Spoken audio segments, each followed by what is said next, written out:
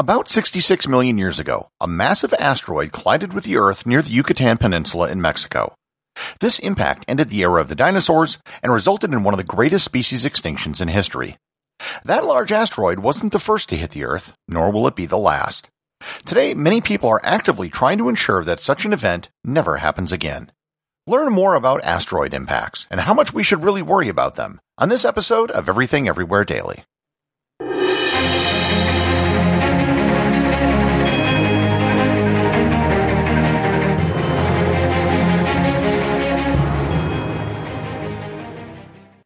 This episode is sponsored by ButcherBox. Summer is right around the corner, and that means cookouts. No matter what your preferred food is for a cookout or a barbecue, ButcherBox can help you make it the best. If you want to serve up some hamburgers, ButcherBox has grass-fed ground beef to make the perfect smash burger. Want to cook up some steaks? Well, ButcherBox has that too, with some of the best cuts of steak such as New York strip, ribeye, and filet mignon. Do you like grilled chicken? Well, ButcherBox has some of the best pasture-raised chicken that you will find anywhere. And if you really want to wow people at your next cookout, you can try grilling some of their wild-caught salmon on a cedar plank. Sign up at butcherbox.com/daily and get a special deal. ButcherBox is offering my listeners a free-for-a-year offer plus an additional $20 off. You can choose salmon, chicken breasts, or steak tips free in every order for a year. Sign up today at butcherbox.com/daily and use code DAILY to choose your free for a year offer, plus get $20 off your first order. This episode is sponsored by Heaven Hill Bottled and Bond Bourbon. I recently had the chance to try Heaven Hill Bottled and Bond, and I can attest to its exceptional aromas with hints of caramel and vanilla intertwining with its oakiness, which provide a well-rounded flavor profile. Taking a sip is akin to experiencing a piece of bourbon history firsthand. Heaven Hill Distillery may be America's most quintessential bourbon distillery. Established in 1935 after the end of Prohibition, the distillery was established by the Shapira family and has remained a family-owned distillery to this day. In 1897, Congress passed the Bottled in Bond Act, which set forth strict rules for any bourbon labeled Bottled in Bond. Heaven Hill Bottled and Bond Bourbon goes beyond the stringent requirements of the law by aging its bourbon for 7 years, not 4. The end result is a gold medal-winning bourbon that truly stands out. Available nationally, look for a bottle at your local store. Heaven Hill Bottled and Bond. Heaven Hill reminds you, think wisely, drink wisely.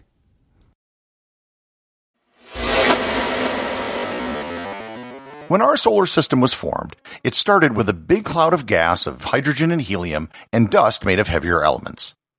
Most of that ended up coalescing through gravity into our sun. After the sun began to ignite via nuclear fusion, the solar wind it created blew out most of the lighter gases still lingering in the solar system. The heavier elements also started to coalesce via gravity and electrostatic attraction. Most of these heavier particles formed the planets and the various moons. However, not everything ended up as a planet or a moon. In fact, there was still quite a bit of matter flying around the solar system. Millions and millions of pieces of varying size never became part of a larger body and are still zipping around the sun today. Over the 4.5 billion years the solar system has existed, these leftover pieces have, on rare occasions, collided with each other and larger bodies.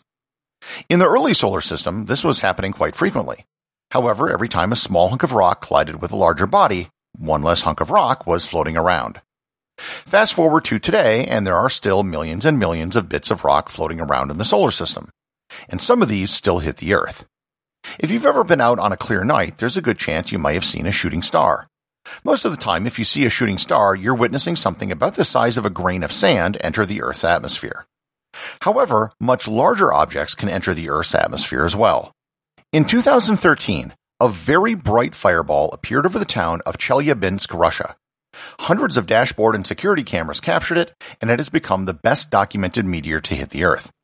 The blast wave from the object entering the atmosphere was strong enough to shatter windows for miles around and injured over 1,200 people. The object was estimated to be about 20 meters or 66 feet in diameter. Objects of this size hit the Earth less frequently, but they still do hit the Earth. Estimates are that there's an object the size of a small car that will enter the Earth's atmosphere about once a year. The larger the object, the more mass they have, and the more damage it can do. An object which is about 100 meters in diameter is known as a city killer. If it were to hit the Earth, it would have an impact similar to a large nuclear weapon, albeit without any of the radiation.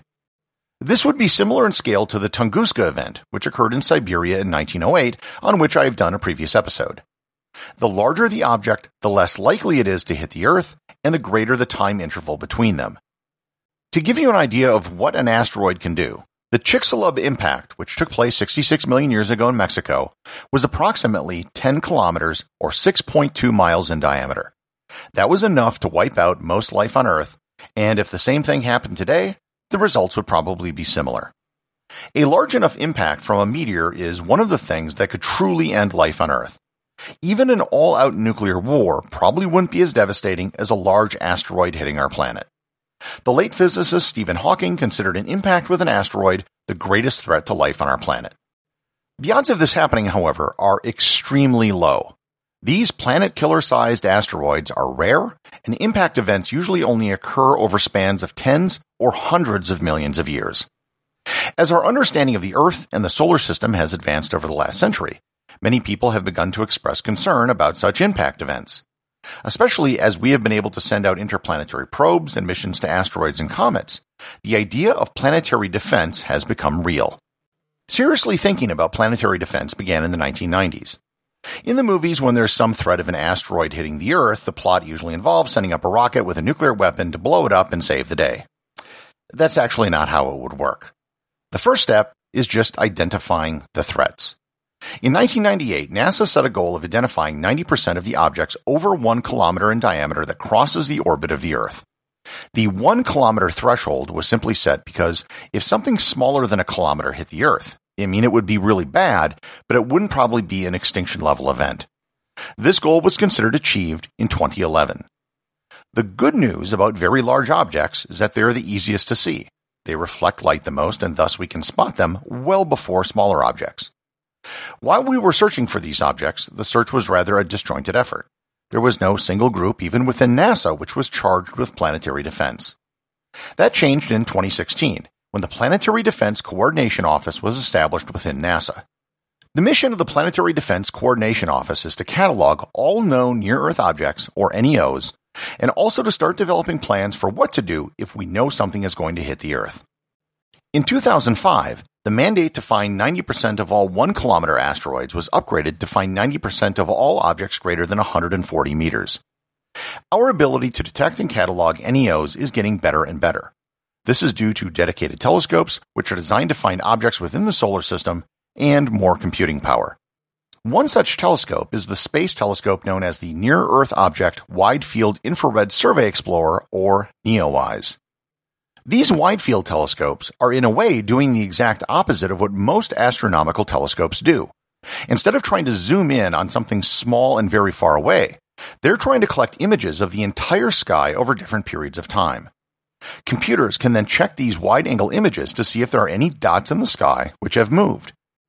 If a point of light is found to have moved, they can then determine its location, extrapolate its orbit, and its mass.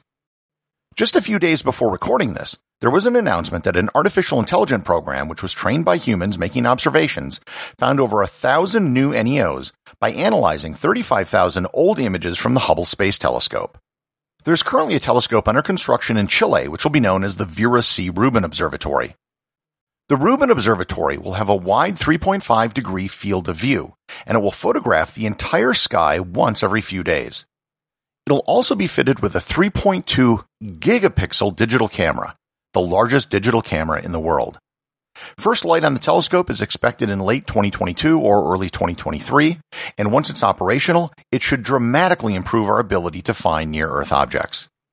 There are now currently over 27,000 near-Earth objects of all sizes which have been observed and cataloged, and after the Rubin Observatory is live, it's estimated that it could increase by a factor of 10 to 100. Another telescope, known as the Space Surveillance Telescope, was deployed in New Mexico, and it's being moved to Western Australia starting in late 2022 to catalog the Southern Hemisphere. And these are just a few of the many sky survey telescopes in operation around the world, including the Catalina Sky Survey in Arizona and the Pan-STARRS and Atlas telescopes in Hawaii. So this is all really good news. We are constantly finding more and more near-Earth objects, and the odds that something will sneak up on us and wipe us out is getting ever more remote. More money is being invested in better tools using better techniques to find more asteroids. However, cataloging all the threats is just one half of the solution. Let's say we do know something large is going to hit the Earth. Well, then what do we do? For starters, the idea of sending up a nuclear weapon and blowing it up is not necessarily the best idea. For starters, in the vacuum of space, nuclear weapons would produce a lot of light, heat, and an electromagnetic pulse, but the blast wave wouldn't be nearly as large as it would be in an atmosphere.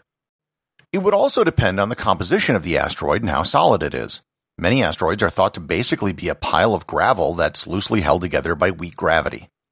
If we were to find something coming right towards us and we didn't have much time, nuclear weapons might just be our only choice right now, but there are better options.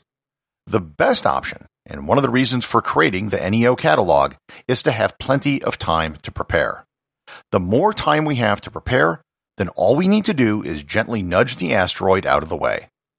For example, there is an asteroid called 101955 Bennu, which is about 490 meters in diameter. There is a 1 in 1,750 chance that it might hit the Earth on September 24, 2182. If such an object were to hit the Earth, it would be really bad. However, that's over 150 years in the future. Moreover, we've already sent a probe up to Bennu, the OSIRIS-REx mission, which arrived on October 20th, 2020. And it's bringing back to Earth about 1 kilogram of rock samples for study. Given enough time, you don't need very much energy at all to deflect an asteroid. A slight nudge can result in a massive change in the orbit of the asteroid over the course of decades. NASA is actually going to be testing this very soon. In November of 2021, they launched the Double Asteroid Redirection Test, or DART mission. DART is flying to the double asteroid known as 65803 Didymos, and it will collide with the smaller of the two bodies. And this will be our first attempt at trying to alter the course of an asteroid. The object hitting the asteroid will weigh 500 kilograms, and it will hit it traveling 6.6 kilometers per second.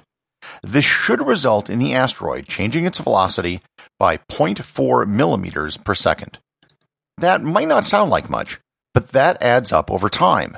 Given enough time, mass, and velocity, you can make a considerable change in an asteroid's trajectory. DART is currently scheduled to impact the asteroid on September 26, 2022. There are a lot of unknowns regarding what will happen with the impact, including how ejecta from the asteroid will affect its velocity. Once the collision takes place, we'll finally have some real data that we can use for planning future missions. There are all sorts of theoretical plans for how to deflect asteroids, which run from the aforementioned nuclear weapons to using a lander with solar panels and an ion thruster to provide a constant, gentle push, to just painting it black or white and letting the subtle forces of escaping infrared heat change its course. So while an asteroid impacting the Earth has the potential to be one of the worst things that could possibly happen, the good news is that the odds of that happening are constantly dropping. The more near-Earth objects we catalog, the longer the lead time we'll have before an impact, and the easier it will be to nudge it out of the way. We have come a long way in just 2 decades of cataloging asteroids. With constant vigilance and improved tools, we might be able to reduce the risk even closer, down to zero.